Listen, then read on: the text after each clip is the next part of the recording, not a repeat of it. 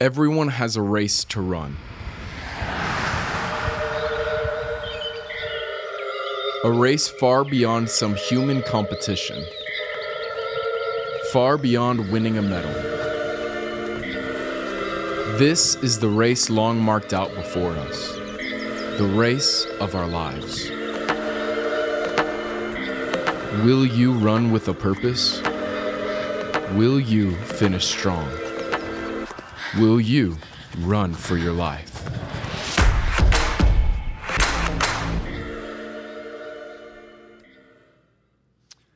Well, hello, my name is Dustin Johnston. I'm one of the pastors here on staff. I get the opportunity to lead Life Leadership College and then oversee our Next Gen ministries here. And it is an honor anytime I'm able to preach on a weekend, especially when we're in a series on my favorite New Testament book, Hebrews. I absolutely love it. And then this whole series is about one chapter in the book of Hebrews, chapter 12, which is really the climax of the entire book. Pastor Aaron mentioned last week that it's really this segment of this motivational speech where the author is creating for us a picture of a race.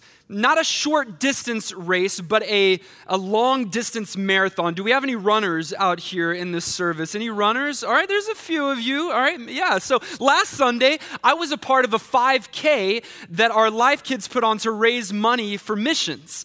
Now, you might have noticed that I didn't say technically that I was running the 5K. I said I was a part of a 5K. If I said I was running it, it'd be a lie, but I was a part of a 5K, which means for me that I was working the registration table, and then I was cheering everyone else on as they were running around the track.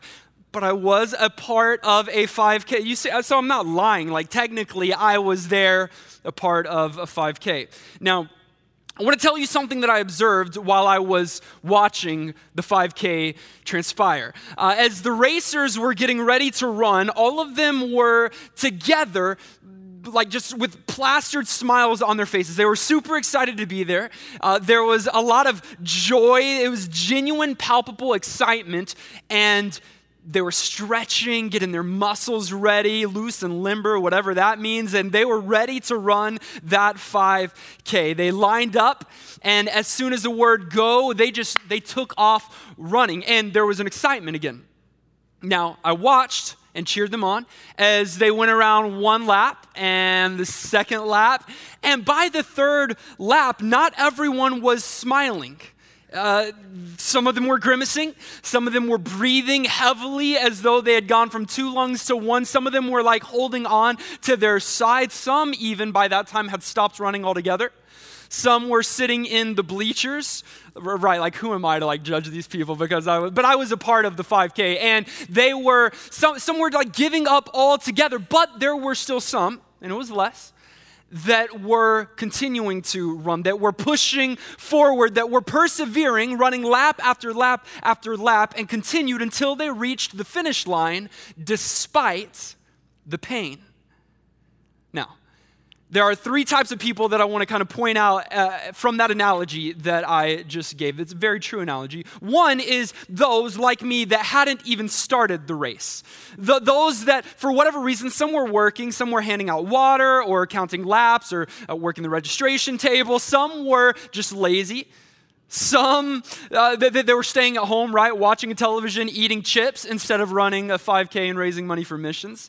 Some had just made a decision early on in life that they wouldn't run unless something was actively chasing them. That's me. Like, unless something's actively chasing me, I'll be a part of, but I'm not going to run.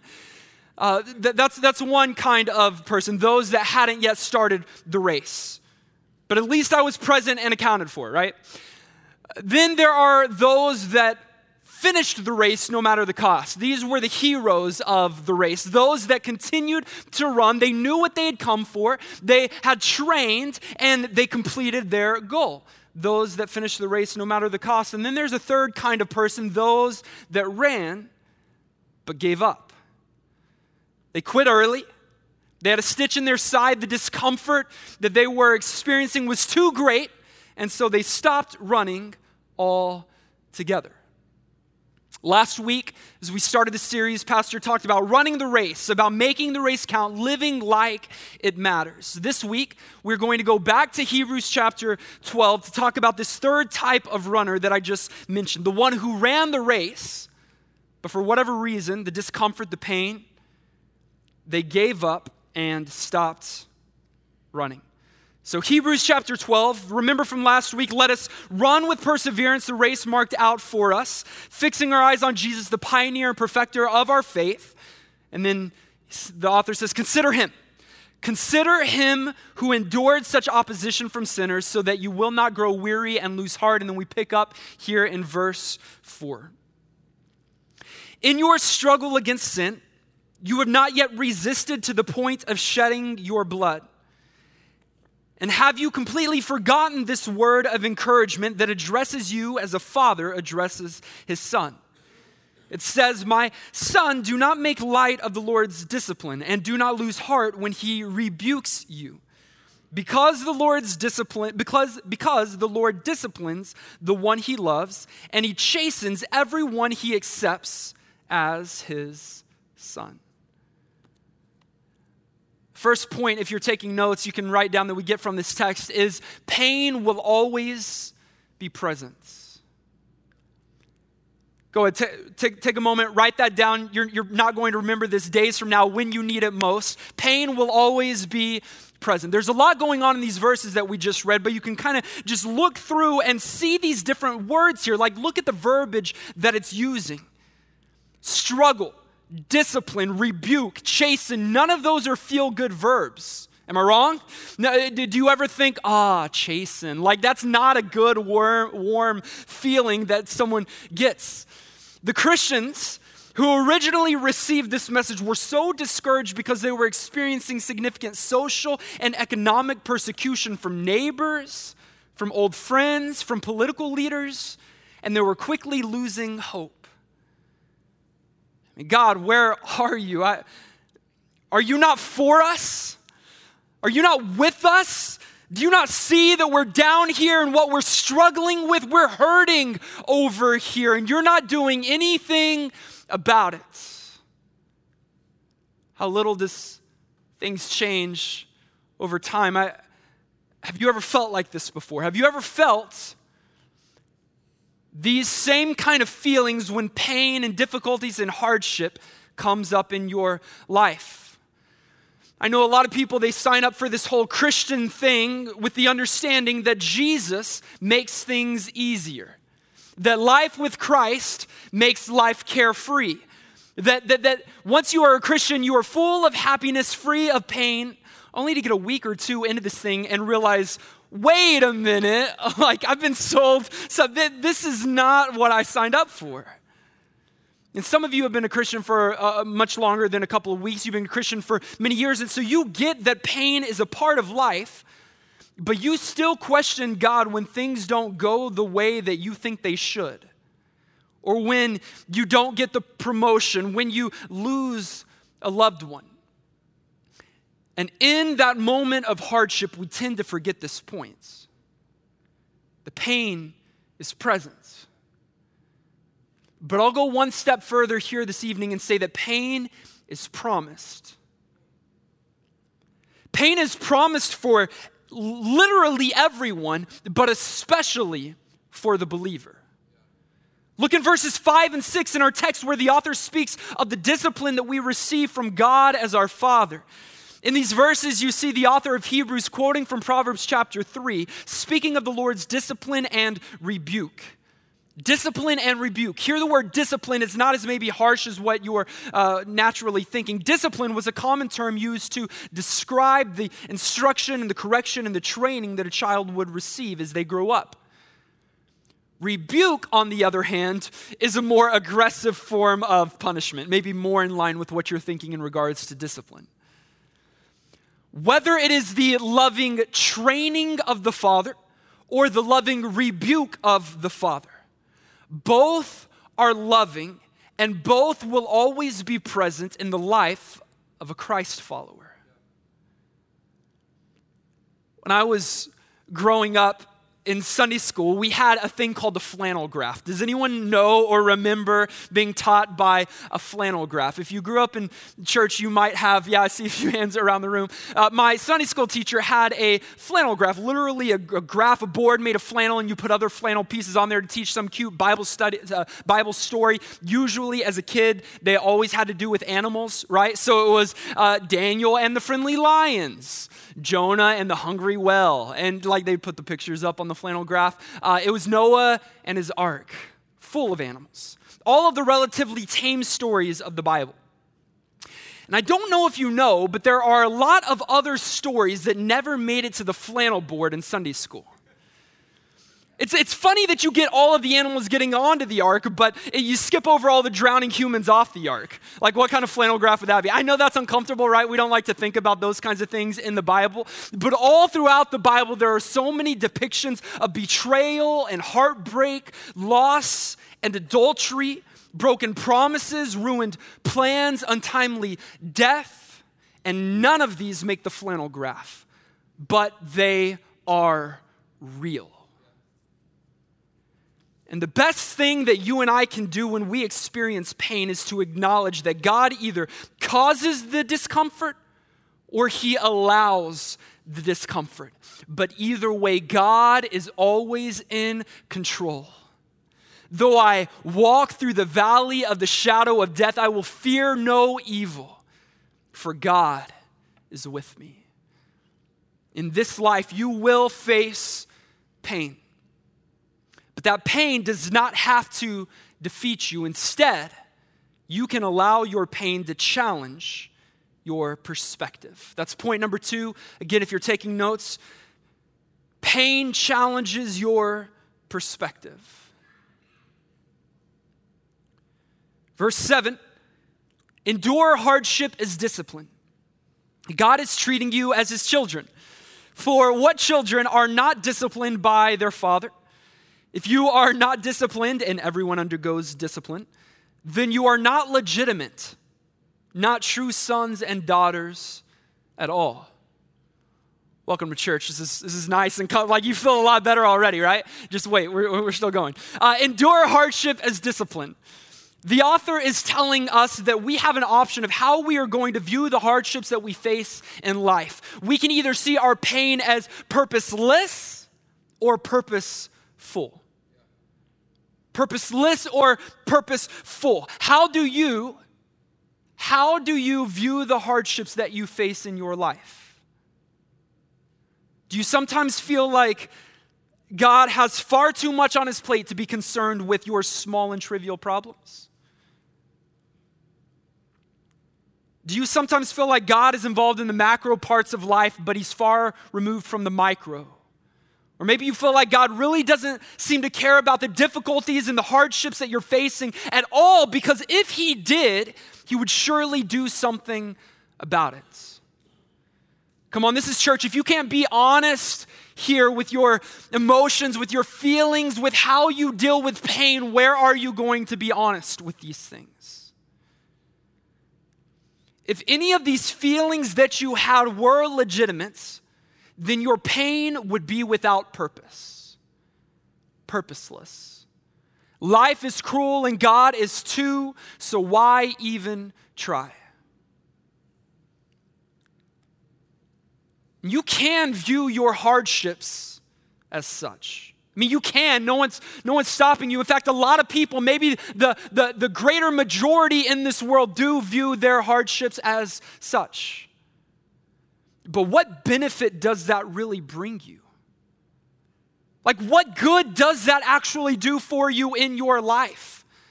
Doesn't that just bring more feelings of hopelessness, of worthlessness, more depression? Doesn't it devalue who you are and who you're becoming? Doesn't it lead to a life of despondency, lethargy? The good news is, those feelings that your pain is without purpose and that God does not care, those feelings that you have are not legitimate. I'm not trying to discredit or devalue the way that you feel. I truly do believe and know that you feel that way, that I at times feel that way. But those feelings that we have are simply not true. They're baseless. When we read the Bible, we see that God is intimately involved in every area of our lives, that he sees and he knows our pain. And we learn that God is not responsible for every difficulty and tragedy in life, but God can and will use everything to serve his purposes. Verse 9, we pick up moreover, we have all had human fathers who disciplined us, and we respected them for it. Not at the time, but I mean, we now do, right? How much more should we submit to the Father of spirits and live? They disciplined us for a little while as they thought best, but God disciplined us for good, in order that we may share in his holiness. We live in a weird day and age where young parents have become more convinced that it is more important to become their child's friend than their parents. And where this gets confused, then this message in Hebrews gets lost. Like, I don't have any kids yet, so I can't speak directly to some of that. But I was a kid at one time, and I was on the receiving end of discipline. And when I was growing up, we didn't have time out. Like, when I was a kid, we had this inventive behavior modification method called belt to butt. And there was no sit in the corner and think about it. Like, I would have loved to think about it.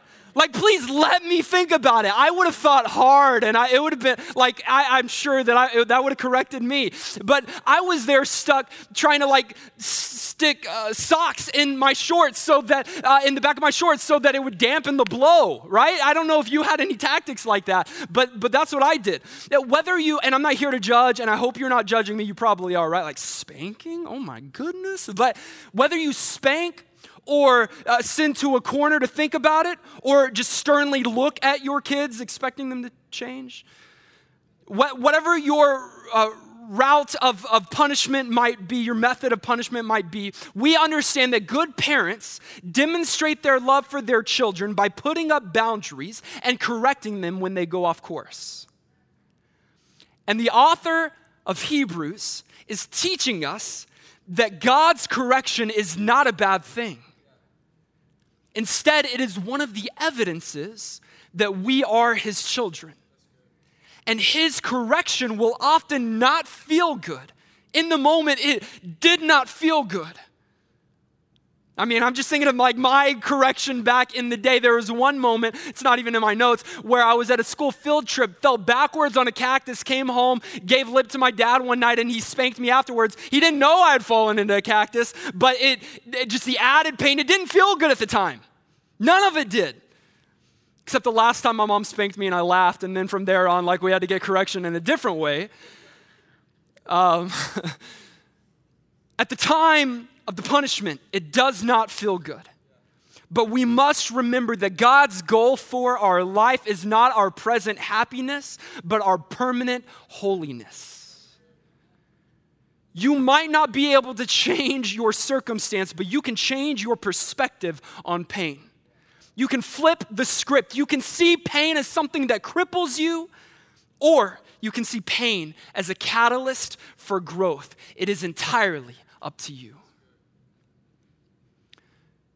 Our final point number 3, if you're taking notes, pain produces perseverance. Pain produces perseverance. Verse 11, no discipline seems pleasant at the time, but painful. Amen? We've talked about that. Later on, however, it produces a harvest of righteousness and peace for those who have been trained by it. Therefore, strengthen your feeble arms and weak knees. There are 2 major ways that we negatively deal with pain that we face in our lives. Two negative ways. The first way is that we run from it. Like, we run from it. You're still running, so that's good, right? You're still in a race. The bad thing is, at some point, you drifted to a different path. You're running a race that you were never intended to run. God intended for you to stay on the course that he set out for you, to face the pain, to run through the pain, knowing that you'd grow stronger as you continue the race. Instead, you left the path for the one that was easier, the one that was less painful, the one that suited you better, even though it wasn't God's best for your life. We run from it. There are two major ways that we negatively deal with pain. The second way is that we allow it to run us over. We either run from it or we allow it to run us over. This is where we stop running altogether, where we lay down on the track and the pain washes us over like a crushing wave. What's your tendency?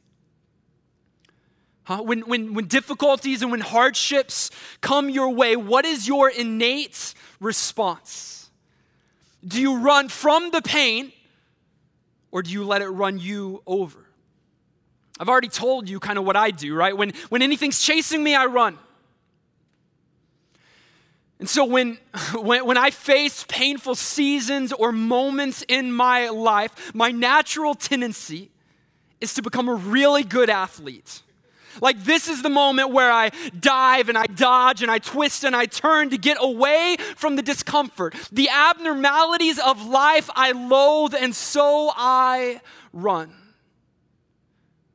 I tend to run away. What's your natural response?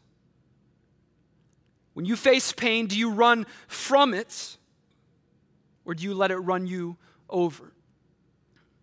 Thankfully, there is a third option. Tonight, I'm going to call it the Jesus way. It's not going to be a surprise what I'm about to talk about, right? The Jesus way. And I want to demonstrate this third and better way by drawing our attention to a single vignette of Jesus' life. It's in the Gospels. It was the night before his crucifixion, that Thursday night. It was the night that he was going to be betrayed. And what I could only imagine was one of Jesus' most difficult moments of life. He went to the garden to pray. And in his prayer, he pleads with the Father, if there is any other way, please take this cup from me. Basically, what Jesus is saying is, if there's any other way, let's do that. Let's do something else. God, if there's something else that we can do and still accomplish your purpose, let's go that route. Jesus knew the pain that he was going to experience within the next 24 hours. Yet he says, not my will, but yours be done. In this moment, Jesus doesn't run from pain. Jesus goes into the place of pain and he sits in it. As humans, we feel. To be human is to be an emotional creature, and at times we feel deeply, and not all of those emotions are positive. Even when life is, for the most part, good, there is this undercurrent of sadness that remains. You know what I speak of. And the human condition is bent to do everything it can to avoid emotional pain. So we ignore the pain. So we run from the pain. And when neither of those work, we numb the pain. And whatever cultural drug of choice that you might reach out to, when we think of numbing the pain, we often think of alcohol or narcotics, and you might struggle with that. But others of us numb it in other ways, from media or entertainment, social media or sex, or so many other things. Church. We use it to numb the pain. But if we, like Jesus, we're to face the pain and trust that there is a greater purpose to the pain and lean in and hold on, then God will produce in us and for us a perseverance that will strengthen our feeble arms and strengthen our weak knees, and we will not be overcome. John 16:33 says, in this world you will have trouble, but take heart, I have overcome the world. That is Jesus' words. In this world you will have trouble, but take heart. I have overcome the world. If you hear nothing else from me here this evening, hear this. God has a purpose for your pain. And know, listen, you are not your pain. You may have had a friend desert you, but you are not deserted. You may have had a spouse abandon you, but you are not abandoned. You may have failed, but you are not a failure. You may have never known your father, but you are not fatherless. Life may be crushing, but you are not crushed. Biblically speaking, it is the dark moments that become the means by which God can create good in response to evil. And God does not distance himself from you. No, he participates in it. In this life, pain is promised. You will face it. You know it. you know this truth. You've experienced, and some of you are in that season even now. You want to give up, you want to lay down, you want to let it wash over you, or for others in this room, you like me are spending your days exhausting yourself trying to avoid the pain. But tonight I want to invite you, like Jesus, to purposefully enter into the pain.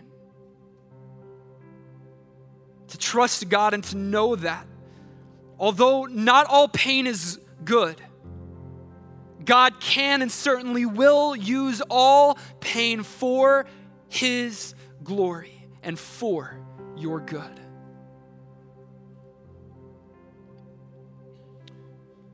The band is going to come in just a few moments to sing a song.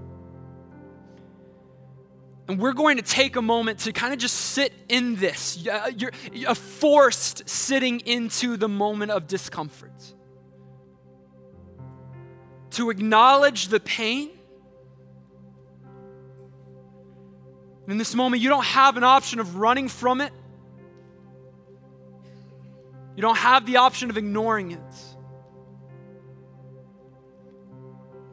But for the next few moments, we're going to remain in our seats and just spend some time in prayer.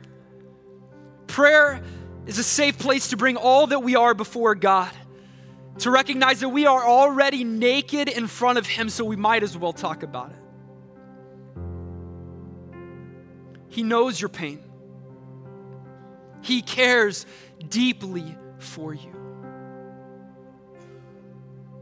I just feel like maybe there's someone even in this room that needed those words here tonight, so I'll repeat them one more time. God cares deeply for you. No matter what it may feel like, no matter what your circumstances might seem to indicate, no matter what your past experience might be, no matter how silent heaven might currently seem,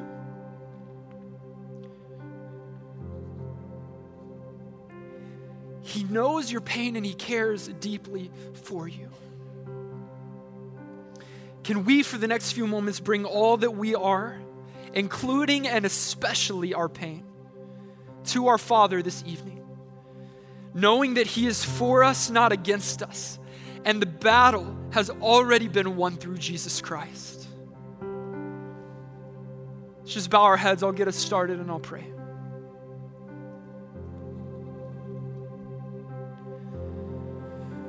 God, we sit in this moment.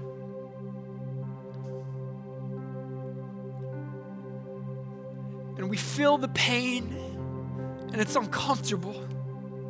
and it doesn't sit right with us. And we know that that's because we were never meant to have this. We were never meant to carry this. But God, now that our world is broken and that we're in need of a Savior, there is pain and there is discomfort. And so we struggle to know what to do with it. We try to carry it and it's too heavy. So we try to run from it, but we're not fast enough. So God, I pray that in these next few moments, whatever the pain might have been or what it currently is or what it soon will be, I pray that we would sit in it and that we would allow you to strengthen our arms and our legs so that we could run this race, that we would not give up, and that with your power, we would continue to run. In Jesus' name we pray.